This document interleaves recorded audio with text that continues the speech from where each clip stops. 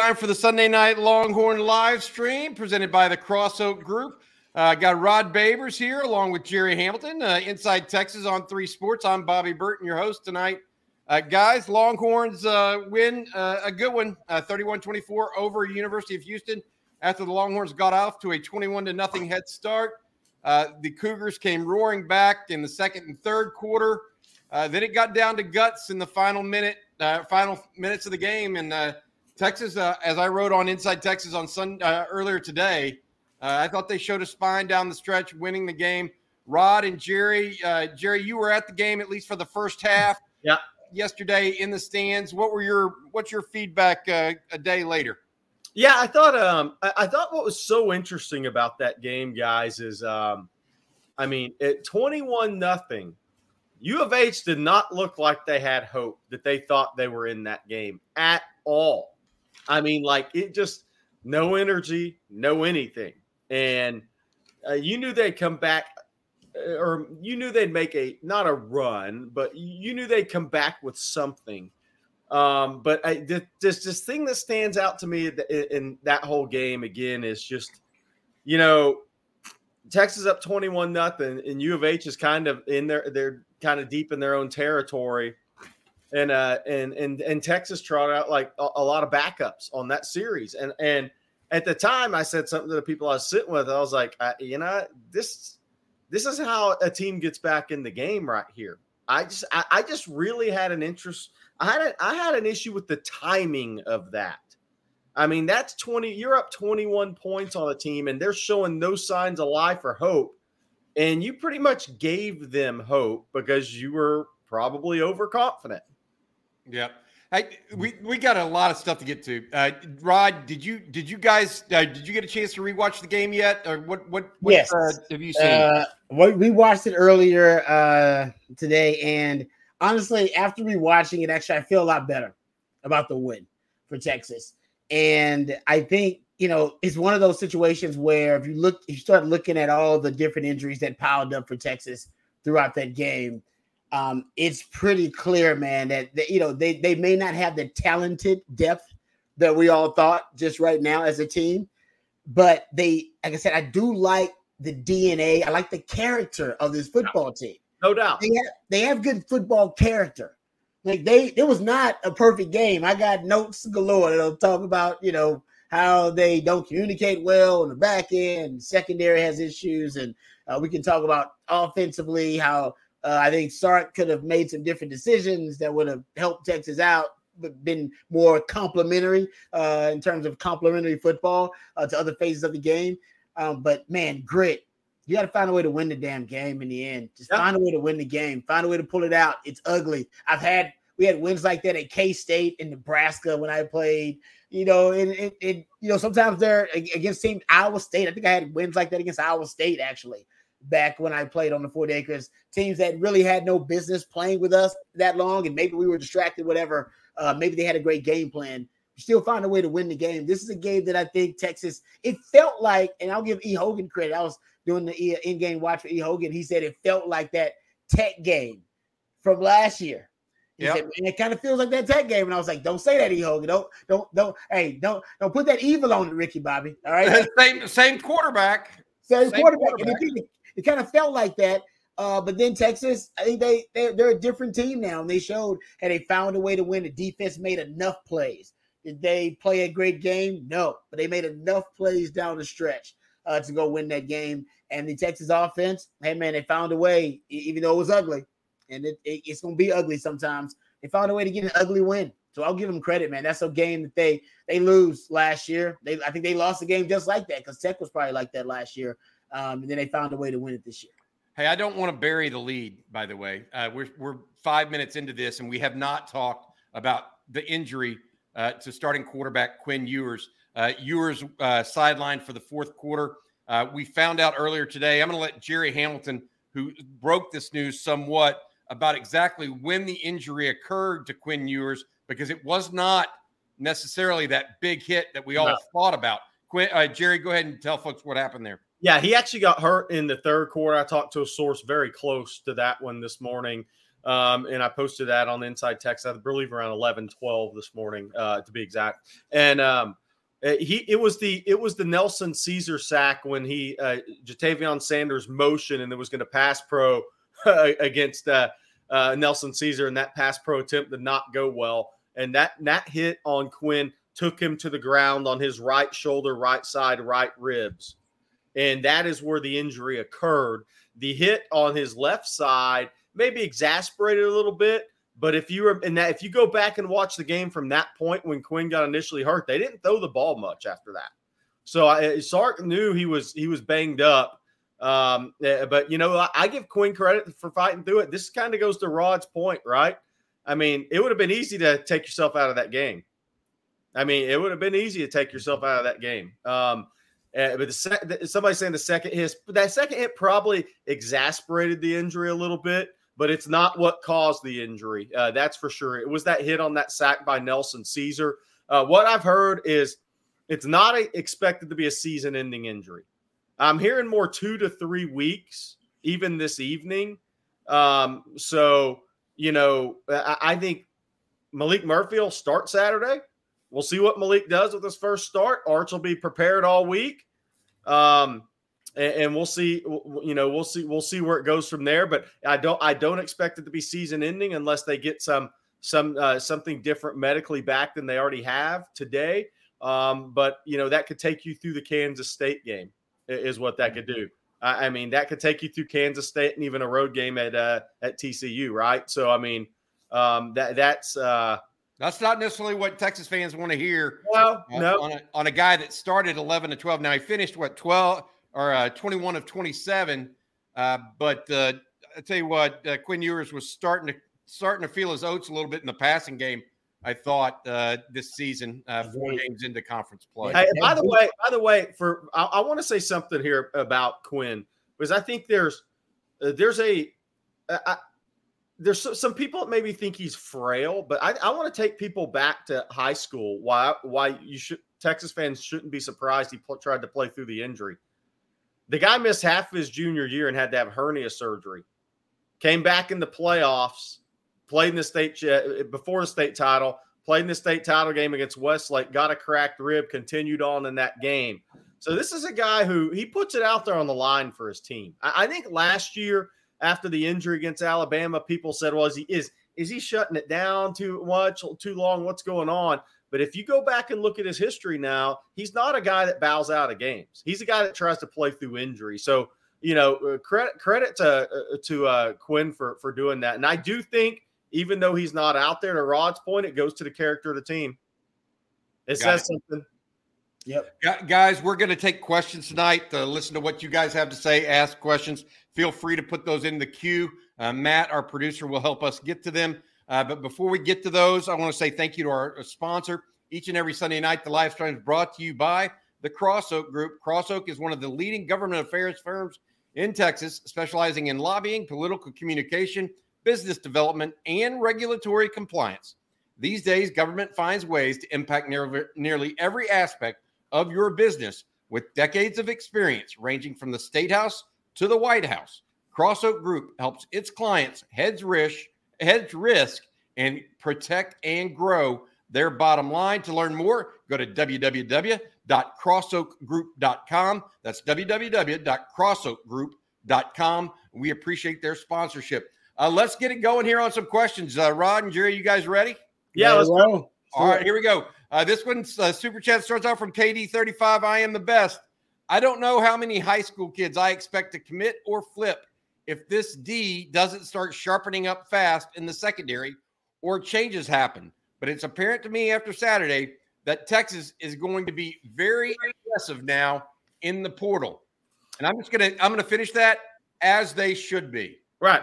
Jerry, your thoughts? Yeah. So again, this is what we'll get to Malik Murphy. We're going to break down Malik Murphy, Paxton, and all the guys asking. We're definitely going to get into Malik. We got to do that.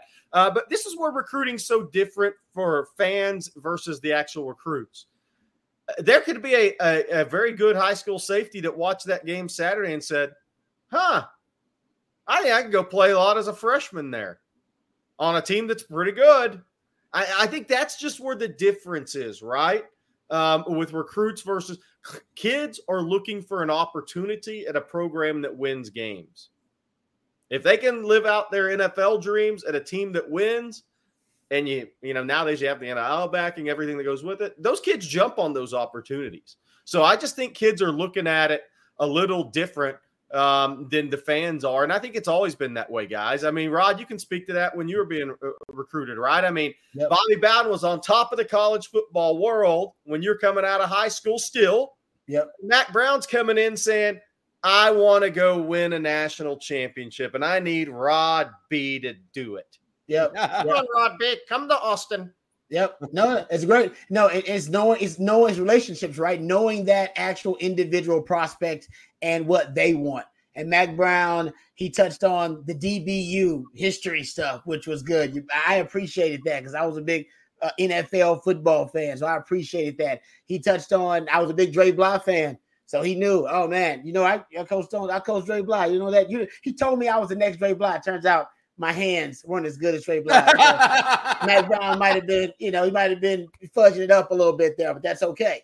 But yeah, I think it's knowing that prospect. And, you know, like I said, I'll give props to RC Slocum. RC's the one that convinced me you got to stay in the state. He said, you know, mom and daddy want to go to games. You know, they're not going to go to games if you're going to Penn State, you're going to Florida State, you're going to Colorado. And that was it right there. So, yeah, but that was RC knowing me. RC was like, hey, you know, you wrote mom and dad out. That was important to me. So I think it still comes down to knowing those recruits. And you're right about this. It's on an individual basis. There's no question about it. Everybody will see that performance by Texas and see something different. Yeah, everybody will. Hey, I want to say this. Xavier Filsame saying I will be able to cover a crossing route. Rick Amberguy, perspective. A 1-5 UVA beats UNC at home, and Drake May goes 24-48 with a pick. Michael Penix was terrible against a 1-5 Arizona State team in Seattle. No offensive TDs, 3 turnovers. Caleb Williams loses two in a row. Crap happens is what that means. You know. Hey, by the way, and Duke had Florida State on the ropes a little before Riley Leonard got hurt again. Yeah, and I want to add this one. Dylan Gabriel and the Sooners did not look very sharp against UCF either. Yeah. And this is what I was worried about going into this game. One of the things that I mentioned and why I gave the score prediction that I did in this game. And I thought it was going to be closer than most people did. You guys coming off of that Oklahoma game and then sitting for a week, you can say, oh, well, they came out firing, but they didn't have the consistency to back it up. They needed to just, like I said, they needed to get back up on the horse in a big way, right? And they didn't have that. Oh, you didn't have it. They weren't sharp against Central Florida. They won in the fourth quarter. I mean, so just keep in mind that part of it. Another thing I want to mention, something that's been on the message boards that I want to get to at Inside Texas. Rod and Jerry, there's a lot of people saying, well, if Texas has these safeties and this they can't run the ball against this, they're not a great team. Okay. Did anybody here say this Texas team was going to be a great team this year? I did not. What we did say is we expect them to win 10 games. Yep. A great team wins 14. Right. So let's be clear, or 15 these days, I guess. But my point being that the expectations here is for Texas to win, not to be a great team. We hope they become a dominant team. Yeah. Yep. But the expectation's not necessarily there. And then if you look at all the injuries they had, and it just kept piling up. I mean, man, the secondary looked like a Red Cross unit. Yeah, man. It was bad. Yeah, yep. you know what? I think obviously Quinn's injury, the biggest, most talked about. But the injury that worries me the most right now is Ethan Burke, as far as outs past the quarterback, because Ethan Burke, look, I mean, he has 3. He got his 3rd sack. Is he a finished product? No. Is he going to be much better next year? Yes. But he's one of those guys, Rod. I think when you talk about the football character, that guy was playing through injury. He's playing physical. Is he as strong as he needs to be? No. Does he have the pass rush moves he needs to be to maximize his talent? No. But one thing you could never question with that guy was his effort. And you know what? He put it all out there again. And I'm worried about his left knee, guys. I mean, that it gave out a little bit. He was limping. really badly after the game. And that's a position where, man, they can't afford to lose their leading sack guy. Yeah. I mean, that's a tough loss if he's out. Yeah, prior to the season, I mean, I think that was a concern for every Longhorn fan out there, right? We were talking about, hey, what is Texas going to do on the edge opposite Barron Sorrell? What are they going to do there? Who's going to fill that void? That could be a real big weakness for Texas, whether it be as a pass rusher, as a run stuffer. And Ethan Burke stepped up and really, really solidified that position and gave Texas stability there. If he's dealing with an injury, and I know he's fighting through it, but it's hard as a young guy to fight through injuries like that. So, Texas, that depth, once again, it's going to be tested. That defense right now is a mass unit, guys. Let's just be honest. It's a mass unit, pretty much. For the people that want to see Jamon Tapp and Jere Bledsoe, I think they're getting ready to. And it's going to be interesting. They're going to miss some assignments. They're young players that were very raw. But I think you're about to see that forced, but due to injury, those up the field pass rushers, but they got to be disciplined playing football. But I think those guys that have flashed are going to start having chances to flash more due to injury, guys. Yeah. I do think Alfred Collins should be fine. I want to mention that. I think Gavin Holmes should be fine. People are asking about Ryan Watts and Jalen Catalon. Yeah. Watts, he worked out in the pregame but did not go. Jalen Catalon, we understand, did not practice, I believe, after Tuesday the rest of this week. Yeah. So we don't know what's going on there, but it does not sound good on the surface at the very least right now. At the end of one, by the way, the Astros up 1-0 on the Rangers. Jordan Alvarez continues his assault on that guy finally got a hit? Who? Jordan Alvarez finally got a hit that mattered? Finally. Dude, something else. All right, hey, let's talk a little bit about this. Thamel just tweeted that Quinn has a grade 2 AC joint sprain, and that fits the 2 to 3 weeks, kind of what we've heard. What did he have last year? Was it a grade 1 or 2? No, it was different. That was more of a sternum type of injury as well, so that's why he was out. It was a little bit different injury. Matt, can you bring up that tweet when you get a chance, please? He's saying no, not right now. Okay. All right. Eric reported, this is from William Niche. Eric reported that Arch has protected the ball better than Murphy and does a better job at getting to his second and third receivers. Should Sark determine the starter after a week of practice or now? In other words, go with Malik. Say, Malik, tomorrow you're the starter, buddy. Or does he need to talk about it and go, does he need to think about it and figure it out on Wednesday or Thursday? Rod, I'll let you start. You look kind of perplexed. Yeah, right now I think I'd give it to Malik. I think that's been the plan all along, and that's the way I think I'd approach it right now and kind of build the offense around his strengths. Now that's the question, right? What does Malik do really well, and what is he most comfortable with? You don't want him doing things he's not comfortable with as a young quarterback because he's going to make bad decisions. So what's the best way to make him comfortable and so he can make good decisions out there? I'd go with Malik and build it around his strengths right now.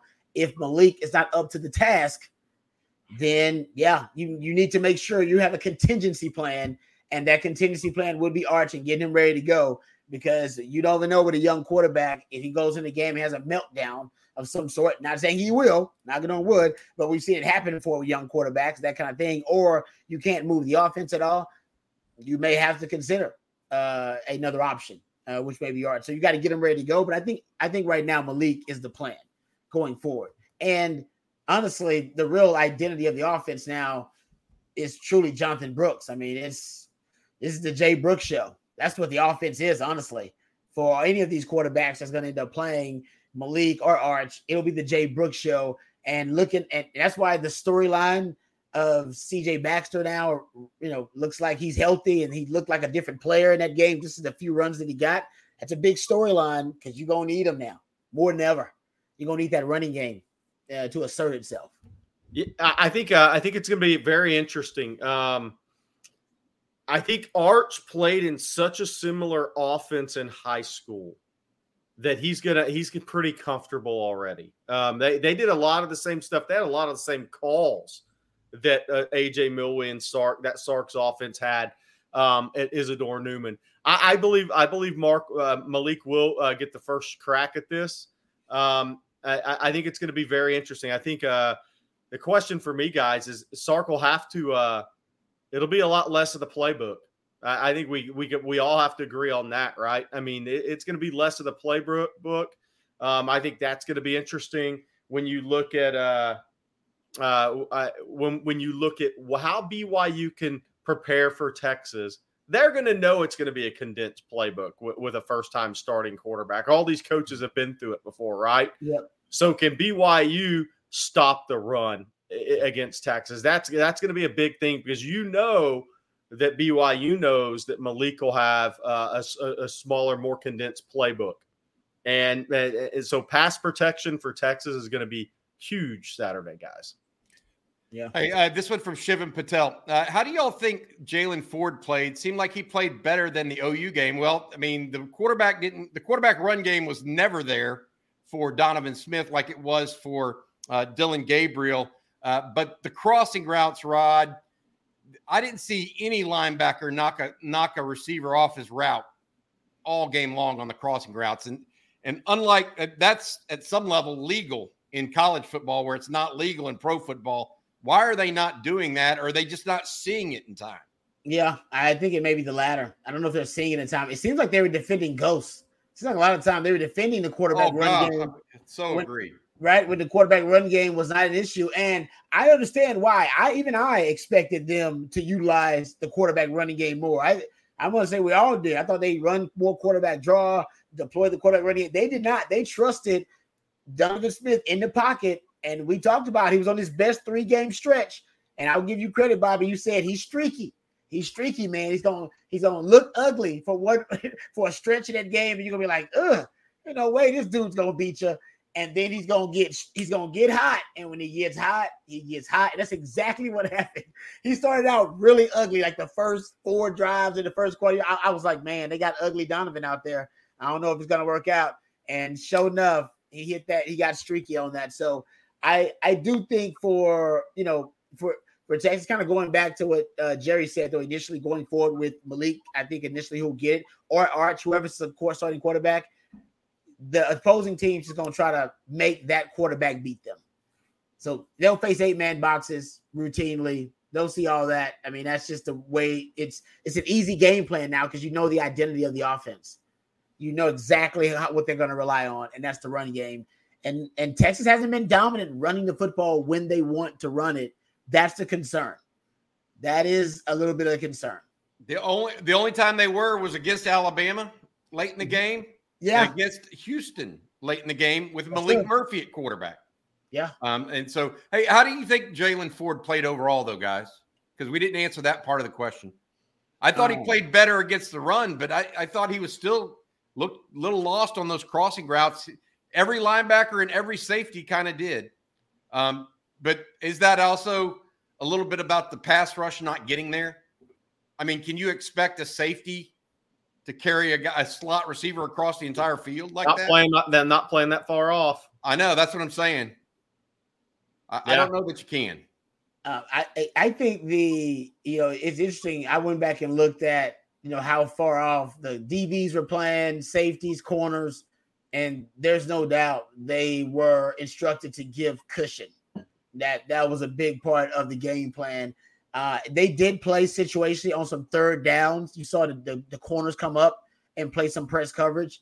I think because of the injuries in the secondary, they probably were uncomfortable with those guys giving up big plays. But Texas, they prioritized giving up a lot of cushion to the wide receivers of U of H. I'm not saying they were, afraid of U of H wide receivers making plays, but they definitely didn't challenge them throughout the game. They only challenged them situationally. That leads me into this one. Go ahead, Jerry. I just wanted to say we've had a lot of Malik questions before we get to that. And a lot of it's, will Texas have more quarterback run games? Malik is a pocket passer, guys. I mean, he is a pocket passer. If you went and tested all 3 quarterbacks, he'd probably test not the worst, but the third best out of Arch, Quinn, and Malik as far as athletic testing numbers in that order. So Malik is truly a pocket passing quarterback. Just so because I know people haven't seen a lot of him, but just so Texas fans understand what he is. There won't be like quarterback run game stuff with Malik. First of all, Sark doesn't call that stuff, but Malik is a pocket passer. I will say this. I do expect him to have some functional ability as a passer moving in the pocket. That's one of the things I think he actually does relatively well, and it seems like it comes a little natural. Maybe his height and the ability to see over people might be a little bit of that. All right, this one from Nunya Argo, and this leads into what Rod was talking about, guys. I think Pete Kwiatkowski, is trying too hard to mask the DB deficiencies. I understand not wanting to get beat over the top, but we're giving up too much underneath, and it's hurting us. Lack of physical cornerbacks, maybe? Well, Ryan Watts has been out for 2 games in a row. Yeah. They miss him. They miss him not only his physical presence as a corner, but also they miss the communication of just having a veteran presence back there. Somebody who knows the system. There's a lot of communication breakdowns happening in the secondary. Guys not passing off routes in match coverage and pattern match coverage very well. That's an issue for him. And also, I think leverage. Guys just not playing the right leverage on even the man jack touchdown that Jaron Thompson gives up. He initially has inside leverage, then gives it up. Just kind of gives it up initially. And, you shouldn't give it up in that sense. If you're watching the way the play develops, Donovan Smith he essentially escapes contained from the pocket, but then that means all the routes are going to that side of the field. You got to know to cut him off at one point and not give up that inside leverage. So the guys, they're not understanding leverage, not executing that very well. And, they're bailing a lot too, which means they're playing kind of a zone coverage, but they're allowing the underneath routes to be completed. Like I said, I don't know what the guys are being taught, but it's not an aggressive technique. Not at all. And I don't know if they're, like I said, when I was on the 40 acres, we were trusted we got the coverage, but we could play the technique we wanted unless we were instructed during that week. You got to play this technique on this coverage every time. But most of the time we could play the technique we wanted. Most of the time we were playing cover one. I will say that. So I'm not sure if the guys were instructed to play that type of technique or they just feel more comfortable playing way off. My thing would be, I think the coaches are telling them to play more off like that. Hey, yeah. Rick Ambergi has a great one, a point we need to make. What is that, Jerry? Right here.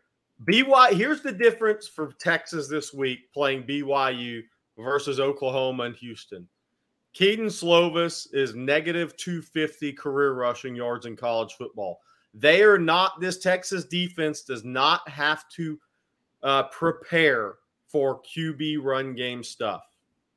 If they do, it's not going to be the starting quarterback. BYU is going to bring somebody else in. Slovis is a pocket passing quarterback. Texas has had to spy the last 2 games a little bit, right? Rod, talk about that. If you don't have to spy this week, how does that change what you can do in coverage and maybe match some of your deficiencies? Man, it makes your life a whole lot easier, right? You got that. You add a +1 now to the defense, whether you want to add that +1 in coverage or you want to add them to the front. And the defensive line, remember we talked about how they weren't disciplined in their pass rush lanes against Oklahoma because they were, so adamant getting to the quarterback that they abandoned the pass rush lanes at times. And then it allowed Dylan Gabriel on quarterback draws and scrambles to get yardage. They were so worried about that, all right, so concerned about that versus U of H that I think it still had an effect on the way that they played certain coverages, even the linebackers dropping back and helping in coverage on underneath stuff. So there are some plays you can see Jalen Ford clearly, and you can see Anthony Hill clearly eyeing the quarterback first before they're dropping back into coverage. That's something you don't have to worry about when your quarterback is a pocket passer. The only starting quarterback they faced that was a pocket passer so far, because remember, Dylan Gabriel can move a little bit. Obviously, Jalen Milroe was a quarterback that can move around, starting quarterback, and we just watched Donovan Smith, a guy can move around. He didn't versus Texas, but he has that on his resume. Was JT Daniels. Yep. Right. The rest of the guys they faced were backup quarterbacks, so that's a different discussion altogether. But yeah, when you don't have to worry about that, I agree with you. It makes the game plan a whole lot simpler for the defense, and you don't have to worry about the +1. You have to worry about the scrambling element as much. You don't have to worry about them coming out with quarterback draws and quarterback design runs at all. So it'll make their job a whole lot easier. But for me, for Texas, I think, that might be their – and by the way, it's not their Achilles heel. That's a lot of defense's Achilles heel, facing a quarterback that can beat you once the play breaks down and also adds a different element in the run game. All right. This one's from Russell Hinkle. Are persistent communication issues in the secondary a coaching issue, a player issue, or both? What do you guys think? Rod, you played DB. I'm going to say it's both, a little bit of both. It's got to be a little bit of both because some of the communication issues they existed last season. And they continue to exist this season, whether it be passing off route combinations from clusters of closely clustered wide receivers. I talk about that all the time. Bunch, tight twins, stacked twins, whether you're talking about compressed and condensed sets. Texas defensive backs have a really tough time determining when routes are declared and passing those declared routes off in coverage. That touchdown to Matthew Golden, that post route, that's exactly what it was. It was a cover 3 essentially, but you can tell Taft expected Terrence Brooks to carry that post route. He did not. He broke off and covered the deep out or the deep, I think it was a deep 7 cut basically by the number 2 receiver, which is perfectly fine if it's communicated to your safety. Hey, you got that post. I'm going to take that deep cut, the deep out cut. That was not. And then you saw it. They ended up getting an easy touchdown. Those happened last year too. We saw a few of those last year too in multiple games. K-State, we saw it in Iowa State. We saw it in the TCU game. So it's now you're seeing it rear its ugly head again. And also, this is probably the biggest indictment of the secondary having communication issues that definitely have to be related to player and coaching. And I'm not saying the coaching is bad or anything like that. Those guys are doing a really good job. But the 2-minute defense guys, it's really bad. Like these guys are, when they're in that crisis situation, defending the 2-minute, happened again in the U of H game in the first half. They have no idea like exactly what they're doing, what the purpose of the defense is, what they're trying to execute. They just seem a little lost. And now we're more than halfway through the season, yes, and they're still lost after a bye week. After that, essentially 2-minute defense cost you the Oklahoma game in the last 2 minutes of the first half and the second half, and then the last 2 minutes of that 2+ minutes of the first half in the U of H game. Texas looked discombobulated. And what I've been keeping track of now is the explosive plays that they've allowed in the 2. It's amazing, actually, because Texas doesn't allow a ton of explosive plays, but you go look at it. I've counted now in the 35, because I'm only looking at starting quarterback drives against starting quarterbacks. I could look at all the 2-minute drives that they've defended, but it's even worse. But the 35 plays they've defended in the 2-minute drill against starting quarterbacks this year in 4 drives, I've counted 11 explosive plays. That's a 15+ yard pass play and a 10+ yard run. Isn't that amazing? It's amazing. That's at the end 33% explosive plays. You damn near very close. Yeah, you're at the end of the Bama game. End of the first half of the Bama game. Oklahoma into the first half and the second half, and now the U of H into the first half. But like I said, even Baylor exposed a little bit of that too. Remember Baylor at the end of the game, Baylor with R.J. Martinez was moving down the field. I didn't count that, but that also makes it even worse. Actually, that's that's so. There's something about the 2-minute drill that Texas struggles with. They got to figure that out, and that goes to the coaching and communication issues, because that's all communication in 2-minute drill. That's all it is. Waiting on a tax return? Hopefully, it ends up in your hands. Fraudulent tax returns due to identity theft increased by 30% in 2023. If you're in a bind this tax season, LifeLock can help. Our U.S.-based restoration specialists are experts dedicated to helping solve your identity theft issues. And all LifeLock plans are backed by the $1 Million Protection Package. So we'll reimburse you up to the limits of your plan if you lose money due to identity theft. Help protect your information this tax season with LifeLock. Save up to 25% your first year at LifeLock.com/aware. Interesting. All right. Guys, I want to say thank you to our sponsor. We got more questions to get to. I'm Bobby Burton, joined by Jerry Hamilton and Rod Babers here on Sunday Night Livestream. The Sunday Night Livestream brought to you by the Cross Oak Group. Cross Oak is one of the leading government affairs firms in Texas, specializing in lobbying, political communications, business development, and regulatory compliance. These days, government finds ways to impact nearly every aspect of your business. With decades of experience ranging from the State House to the White House, CrossOak Group helps its clients hedge risk and protect and grow their bottom lines. To learn more, go to www.crossoakgroup.com. Thank you for your sponsorship of the Sunday night live stream. Guys, a couple of more questions coming in here. Look, if this, I did not hear Sark say this. I didn't pay attention immediately to the press conference because we were involved with the post-game show. Kyle Witherspoon says, I was a tad annoyed hearing Sark say Houston threw a different defense at them that they had played all season. Dude, you should expect the kitchen sink every week this year. Houston didn't play. Didn't Houston say some of that? Or didn't Houston play some 3 high against West Virginia a little bit as well? It's not like they didn't play that too. I got to go back and check and see how much of they have it on film. There's definitely got to be a snap of it or something on. I doubt very seriously they haven't ran any of it all season long. That'd be wild to me. Like I said, I've seen it on film. I remember. I'll go check my notes, but I think I remember seeing it on film versus West Virginia. Not a lot, but I remember seeing it. I'll throw this out there too for Sark. First of all, he has stated already this season that multiple teams have given them a look. All right. On game day that they have not prepared for because they didn't see it on film. It was nowhere on film. He said that after the 3rd game. Our assumption is that was Rice and Wyoming. That's why you had the bad starts. So I'm agreeing with Kyle a little bit. You should expect the unexpected. That's part of the game plan going into playing Sark, in my opinion. The blueprint is, all right, whatever I haven't done, I got to do a lot of that playing Sark. So at least I can force Quinn Ewers to have to process real time and then make adjustments on the fly.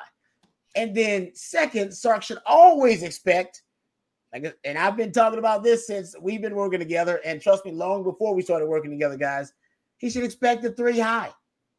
He should expect the team to throw out the 3 high against him because it works really well against Sark's offense. It just matches up really well against Sark's offense. And I think he was ready for it, though. I do. I think he was ready for it early on. And then somehow he got discombobulated and confused. The script was actually on the money. And maybe when they ran off the script, that's when Sark got confused and couldn't adjust. But they were running the 3 high early and often, guys. I'm talking about on the first drive. They were running that 3 high stuff early. Even when Texas was scoring points, they were running the 3 high. So it wasn't like the 3 high stopped Texas from scoring.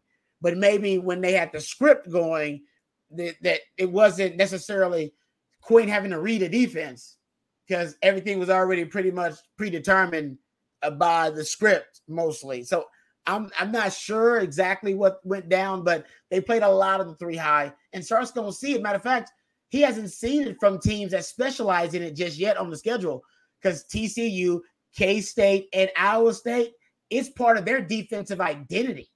It's what they do. They major in it. He's only seen teams that dabble in it. He's about to go up against teams. That's what they do. And that's why he's got to have a plan to handle it. And I think he's got one. I got faith in Sark. He's got a plan to take care of that. Interesting. All right. Thanks, Kyle, for your question there. Here's a question from Daniel Kinnaman that surrounds the defensive backfield in the secondary. Help is needed in the secondary going forward. Which player not currently in the mix would you like to see getting some snaps? Well, I want to address this because I'd said last week, I think spring practices, and I know fans don't want to hear it. I think spring practice is going to be interesting to see if guys move around a little bit. But it's difficult 7 games into the season to make positional moves, in my opinion, when you haven't worked with those guys, or for coaches, it's difficult, right? I mean, that's just one of those things you don't see done very often. But I think with the lack of safety play this year, I mean, it won't be a shock if you see the Austin Jordans of the world and some of those guys in spring ball. They got to get safety. They got to get safety solved, and they got to get it solved pretty much immediately in spring practice going into the next year. So, I think it'll be interesting in the spring to see who makes some positional moves within that secondary. But I don't think you're like people have asked about moving Ryan Watts to safety. No, I mean, Texas had to put Jahdae Barron at corner due to injury at the end of that game. And they're not going to do that. Rod can speak to that more than anybody else can. But Rod, you played nickel as a freshman corner after that. I mean, how much did you cross train later in your career? Coach Aquino, actually. Shout out to Coach Aquino, who's celebrating a birthday today, my man. Oh, is his birthday today? Yeah, shout out to Coach Aquino. Did you keep cross training in case of injury? But Coach Aquino believed in 5'2" DB. I mean, think about it. All the guys when Coach Aquino came in, Ahmad Brooks was a corner, ended up playing safety. Quinn Jammer was a safety, ended up playing corner. Nathan Vasher played safety, played corner, played nickel. Michael Huff. That was one of the things that he believed in when the air raid took over the Big 12. One of the kind of evolutionary adaptations for Texas when Coach Aquino came in was, I need guys that can cover across the board. I don't need a weakness in coverage in my secondary. So my safety's got to cover like corners. So either I'm going to find me a corner that can tackle like a safety, or I'm going to find me a safety that can cover like a corner. That's it. And you can't be, he's saying, if you ain't a safety that can cover like a corner or a corner that can tackle like a safety, pretty much you couldn't play in Coach Aquino's secondary. That's it. Because he wasn't going to move guys around, but there are guys based off different skill sets season to season. He may decide, we're switching that guy. You were a corner this season, but we're going to put you at safe. Now, mid-season, I don't think we ever did that mid-season. But he did it a lot, cross-training guys just overall. And Jahdae Barron will be the only guy you can do it with right now. Jahdae Barron, if you want to move him to safety, I think he could do it. I really do. I think he can move to safety, and I don't think it would be that much of a drop-off, considering how physical he is. He's got great eyes. He's got great instincts. He can cover back there. Now, if you trust Jalen Gilbo and his development, and you get at star, right? Yep. At nickel, and you like Ryan, and Ryan Watts comes back and can solidify one corner for you, and then you still have Malik Muhammad, and you still have Terrence Brooks at that other corner playing really well. Honestly, Terrence Brooks could give you some reps at nickel too, if you get Ryan Watts back, and then you trust what you have with Malik Muhammad outside that corner. You could try to, you could put Terrence Brooks in nickel. I think he actually wouldn't be bad either. I think he actually could translate pretty well. So I think Jahdae Barron and maybe Terrence Brooks are your best options, but you have to have confidence in Jalen Gilbo at star. Got to get Ryan Watts back and get him healthy, and then whether you can move a guy like Terrence Brooks around. So that's how I would do it. Ryan Watts at safety now. That's a project. I'm not saying he couldn't do it, and it's late in his career. It's a project, man. That's put him on a practice squad for a year, and then develop that skill set kind of thing. The only guy that I could think of right now might be Warren Roberson or B.J. Allen, but I don't know that either of them are going to get the call right now at either of those positions. Austin Jordan has been someone the Texas coaches have liked. But given that they don't have an issue really at star, unless to Rod's point, they start moving guys like Jahdae Barron, we'll see how that goes. Let's see how that goes, I guess. Hey, let's ask this one, Rod, this one from Bobby Brown.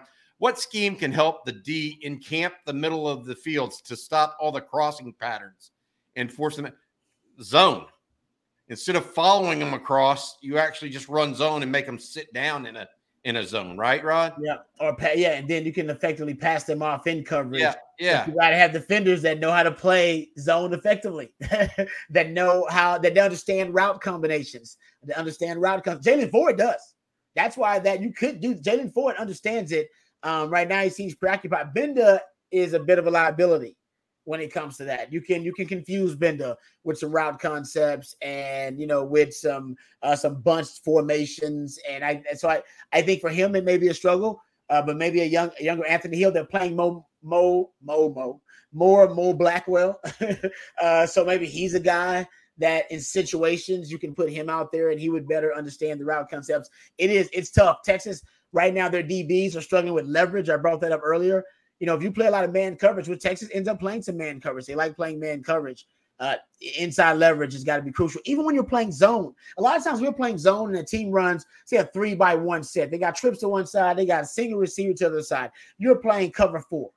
If you're on the single receiver side as a cover 4 corner, I know that basically the rules of the coverage say, hey, you know what? You actually are responsible for that fourth of the field, a quarter of the field. So you're supposed to have outside leverage all the time. You shouldn't be outside leverage. Technically, you're playing man coverage on that single receiver side. That's man. You're matched up playing man coverage. There are times where Texas DBs don't do that. They still kind of play kind of traditional outside leverage in that situation, giving up a lot of space. So it's understanding, and they got good football IQ. These guys have high football IQ. We praise that. I think they got to get these guys better with situational awareness. For the DBs, and leverage is a huge part of that, man. Leverage is everything as a DB, everything. Where you start, because the receiver's route and his stem oftentimes will change based on your leverage as a DB. And I don't think that the DBs for Texas practice enough good leverage. Outside of just a scheme, you know what else slows down that those shallow crossers? Pass rush up the middle. Where a quarterback is not just – he's not calm, and he's just not able to just see straight to the middle of the field. If you can flush that guy, it's amazing how things change, right, Rod? Don't Bobby? They have but that's the thing. They interior D-line, it's supposed to be the strength of the defense. And and we talked about this morning, Rod, with Bobby and I. They're more of run stoppers than they are. Like Byron Murphy and Sweat are run stoppers. They're not up the field disruptive forces. No. Byron Murphy's a good player. He's not a twitched up dude that's just going to look like a rocket coming off the ball, right? I agree with that. If Texas is going to change things up and get pass rush inside, which is going to be hard to do from an injury standpoint, they have to take a little risk.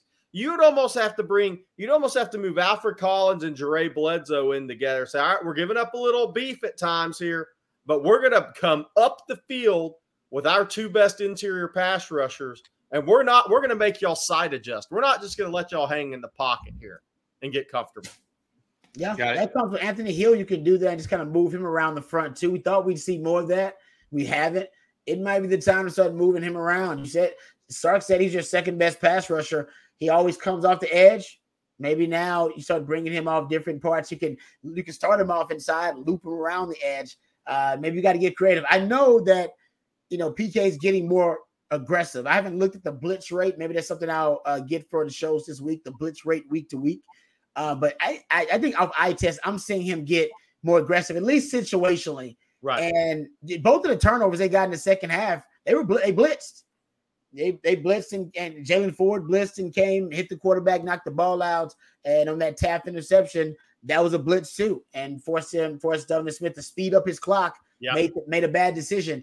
So I know they actually gave up some plays when they blitzed, but guys, they gave up some plays when they tried to get organic pressure 2 and 3 and 4 guys. I think PK at this point was just thinking, you know what? If I'm going to go out, I got to gamble a little bit. I can't do it like I did in the Oklahoma game where I just stood back and tried to win the numbers advantage on the back end and let Dylan Gabriel pick us apart. So I don't criticize the game plan. He gambled and he won a couple of times, but they got beat, but they were getting beat anyway. They were getting gashed, guys, in the passing game. Gashed. Yeah, not exactly what you want to hear. And that brings me to this question. How in the heck is Texas an 18-point favorite? Question. This is for Victor Abundance. Jerry, I know you've been on this. BYU, not a good offensive team. They beat Tech soundly in Provo over the weekend, but that was behind 5 turnovers they caused for Texas Tech. Texas Tech's new quarterback, very turnover prone right now. Yeah, look, I'm not saying BYU can't beat Texas. It's college football, right? I mean, look, we just saw what happens. I mean, injuries happen, turnovers happen. But BYU is a bad offensive team. I mean, like bad offensive team. Like they haven't gone over 300 yards in the last 3 Big 12 games. They had 295 against Cincinnati, who's not good. They're okay on defense. 243 and blowout at TCU. And they beat Texas Tech with 277 yards and 12 first downs. They absolutely cannot run the ball. I mean, their ranks are – they're averaging 2.86 yards a carry in Big 12 play. 2.86 yards per carry in Big 12. They're not a good offense, and they don't have a dual threat quarterback. So it's that we know of. They may bring some guy off the bench and run freaking option like Kansas did. Who knows? But Taysom Hill. Let's just all remember that. Hey, Douglas, I'm not jinxing Texas. If they can't stop BYU, they got major issues, man. Because BYU hasn't put up. They put up 366 yards on Kansas. Everybody else is going 500 plus on Kansas right now, and Texas went 660 on Kansas. But now where BYU is good, they don't give up sacks. 1.29 sacks a game, 24th in the country. Everywhere else, they're outside of 100, 120 in the country. I mean, it's an awful offense. They don't give up sacks, but Texas can't sack the quarterback anyway. So that's a perfect matchup for Texas. Mm-hmm. All right. I don't take Texas. I wouldn't take the points. But Malik Murphy's making his first start. So, 18 points is a lot. My thought was, okay, how are they going to – is the final score going to be 21-3? Is that how Texas gets 18 points?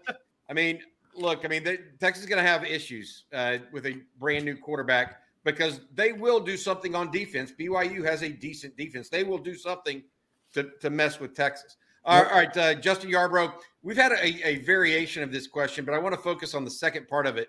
It deals with the secondary guys and the system of fit for PK. What type of guys do you go after to fit the scheme? I just feel like Texas needs more speed in the secondary right now. Always. I mean, I just don't – other than Manny Muhammad, I don't necessarily see a guy that I'm just like, wow, he's fast. Maybe Keaton Crawford, but he obviously isn't processing fast. I mean, don't they need more speed in the secondary generally, guys? Yeah, I think Derek Williams. Derek Williams is their fastest player on the field in the secondary. Like play fast, game speed, playing speed. I mean, maybe Gavin Holmes, but really though playing, I'm not sure Derek Williams isn't the fastest guy they have in the secondary. And sometimes that's easier at safety than cover when you have to turn and run, right? You don't know his recovery speed, but dude, he moves at a different speed than every other DB out there. And I'm not saying you got to go find 4 of those. I mean, he was a top 3 safety in the country and probably underrated number 3 safety in the country at this point. Caleb Downs is better, but Derek Williams is probably 2. But yeah, Bobby, I totally agree with Bobby's speed. I would even give up some length for speed. I would give up some length for true speed right now.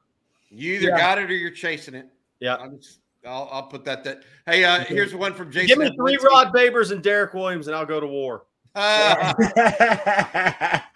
Rod, this from Jason Heblinski. Rod, do you think Sark's desire to constantly mix and match in the secondary is why the communication is so bad? That's not Sark's desire as much as it is PK's and Terry Joseph. The secondary needs to play as a unit, and it's always someone different on the field. I think that does matter. Yep, there's no doubt it definitely matters. I mean, that's – because I can't tell you the rhyme or the reason for the rotations either. I haven't figured that out. Well, there's a pattern to it. I'd love to ask Sark who determines the rotations. Is it a Blake Gideon, Terry Joseph thing? Is it a PK determining? There's no way PK is calling all the plays and calling the personnel in the personnel grouping, the individual coverage of the individual front of the defense and the pressure of the defense. And the individual players that are supposed to play too. I don't think he's doing all that. So I'm assuming that's on the DB coaches that determine who's out there. And I wonder from Sark, what's the thought process behind the rotations? Is it just everybody gets an even amount? We know that's not the case because look at Jalen Catalon and the way he was used prior to the injury in games like Alabama and Oklahoma. We know it's not just straight up even. Is it situational?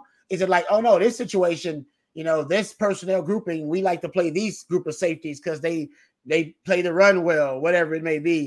Or is it matchup based that week where you go, oh, this safety tandem matches up better with this team, so we play more of this group? I'd love to know because as a football theorist, it doesn't make sense to me. And I totally agree with the person on the chat. Hell yeah, it affects your communication. I'm not saying that if they, obviously, right now, communication is terrible all the way around. It is bad in 2-minute defense. I can tell you that, no question.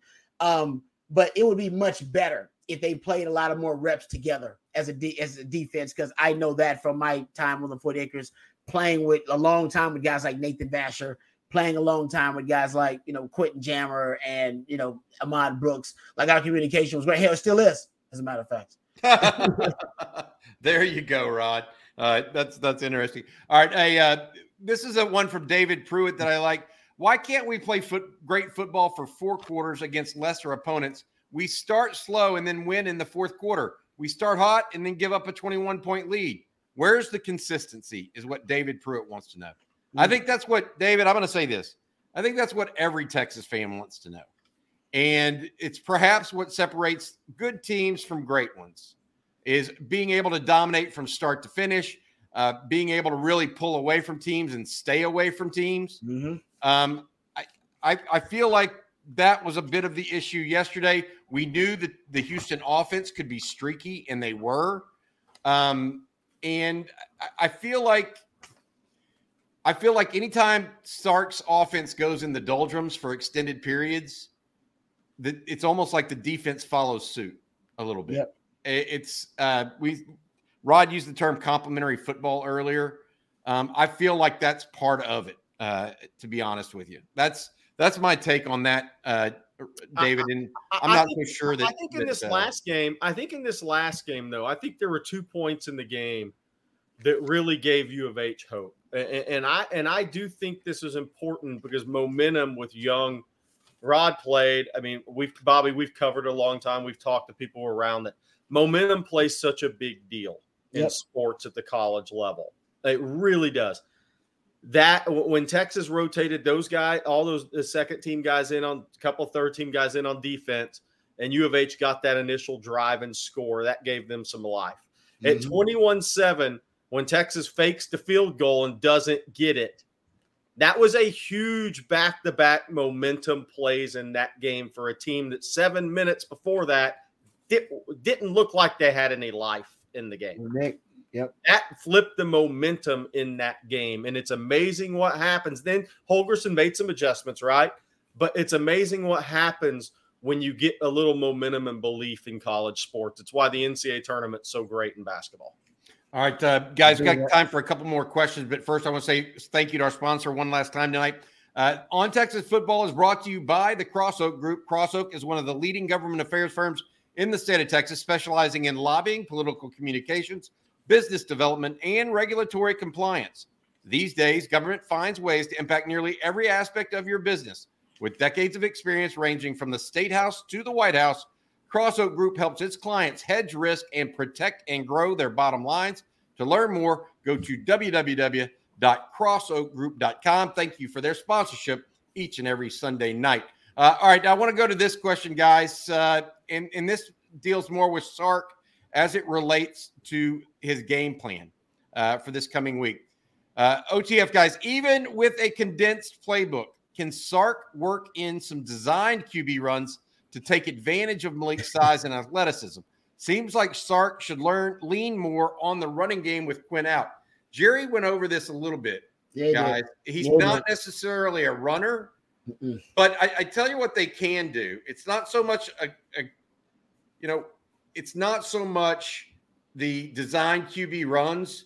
It's getting the ball out quicker on the edge, getting the ball to the running backs quicker. It's I had a problem with the run game on Saturday because of this, and I want to ask Rod's and Jerry's opinion of it.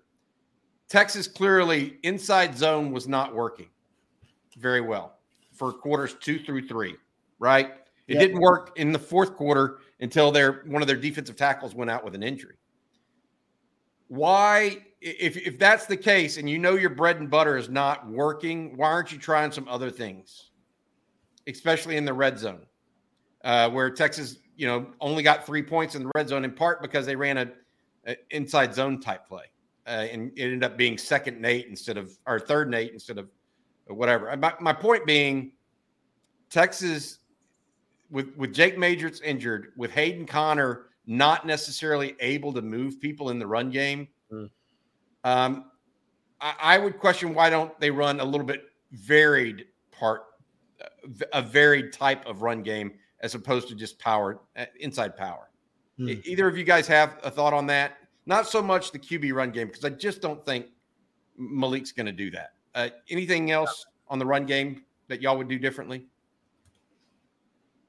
I probably, honestly, and I don't know why Sark, and I'm sure there's a schematic reason for it, but early on in the game, he was using, the 6-0 line package with Malik Agbo. Now, I know it's not really about the interior runs on him. He mainly helps you get the edge. But Texas pulls their guards a lot, probably as much as, any team in the country. They pull their guards a ton. I think having Malik Agbo, and when you lose Quinn Ewers or when he's hurt, I mean, it changes the whole entire dynamic of the offense. So it might have been around there where they stopped throwing the football out of the 6-0 line package. And if you can't throw out of it, then you're way too predictable out of it. And they may decide, no, we're not going to play bully ball like that. We'll go with the 11 personnel, which is how they closed out the game, actually, is in 11 personnel. But early on, man, that 6-0 line package was working for them. I mean, they were averaging over 9 yards per play out of it in the first half. Second half, you only saw it twice, the Big 12 6-0 line package. You only saw it 2 times. They ran the Red Cat, which is with an extra O lineman out there, but that's not, to me, the real Big 12 package. So I wonder if Sark is saving it or he saw something he didn't like, but it was really successful. As a matter of fact, 2 of your first 2 touchdowns were out of the 6-0 line package. Yeah. And they just kind of went away from it. And it's actually been really successful versus the 3 high because it gives some boost and some juice to the run game. So I'm not sure why Sark went away from it. If you're struggling with the interior run game, might as well own the edge with an extra O lineman like Malik Agbo. All right, one more question, guys, and then we're going to let people get to the Astros-Rangers game if they want to. The Rangers right now, middle of 4, up 3-1. Framber Valdez has given up 2 home runs in the game thus far. Let's start with this. This needs to be the last one. On a brighter note, Savion Red is a dog. Let's talk about it. Talk about tough. Sark, we talked about adjustments he would make in the off week with short yardage. I don't know that Savion Red is any better guy you're going to get to run the Red Cat or the Wildcat at this point. No, I mean, look, I think it's too bad he got himself behind the chains before the season.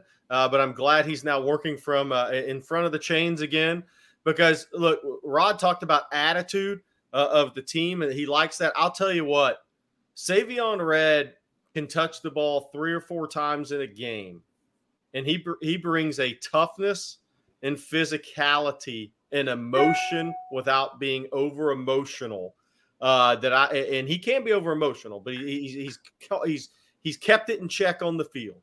But he brings some things to the field with limited number of opportunities that are so valuable for a football team for me. And here's the thing. Here's the thing about him too. I love him in short yardage because he is pissed off and he is 5'9", 215. And he's a guy that can get low and he sees that goal line. He feels that goal line. And he's just going to ram his helmet into that linebacker's knees and dive across the goal line. I think he's a perfect guy for what they're asking him to do now. Rod, you like him as a short yardage runner? Yeah, I love him as a short yardage runner. I mean, some guys just have a knack for it. He does. I'll go back and check my notes, but I'm not sure he's failed yet at a Red Cat package. I don't think he has. Right? That's really impressive for him to be at 100% at this point midway through the season. So I love his role, and I love how happy the guys were for him. You can tell he's a favorite in the locker room. Everybody kept giving him a lot of love on the sideline for what he did. And Jerry's right, man. Those are impactful plays with Savion Red out there on fourth down conversions, short yardage conversions on the goal line. Texas needs that juice, and he brings a lot of it.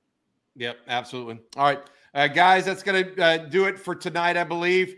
We got left some questions on the hook for tomorrow, maybe. One asking about Sark and his ability to allowing his QBs to audible. Gonna have to wait till that maybe tomorrow. Coffee and football tomorrow morning at 8 a.m. Myself, Jerry Hamilton, and Blake Monroe. Also, please remember you can get a subscription to InsideTexas.com. If you want to know anything and everything about the Longhorns, make sure you check out InsideTexas.com. Go there, use the promo code OTFIT20 23. That's OTFIT23. You get 2 months for just $1. It is the best in Texas football and recruiting information available anywhere. Also, thank you tonight to our sponsor, Crossoak Group, and thanks to everyone for coming out and watching us. Guys, 6-1. As I talked to someone inside the building today, 6-1 is better than 5-2. Damn right. Yeah, and so that's the way Texas needs to look at it. Next week, 7-1 will be better than 6-2 if they can keep it up. All right, sure. For Jerry Hamilton, Rod Babers, I'm Bobby Burton. That's been tonight's Longhorn Livestream. Hook 'em. Hook 'em.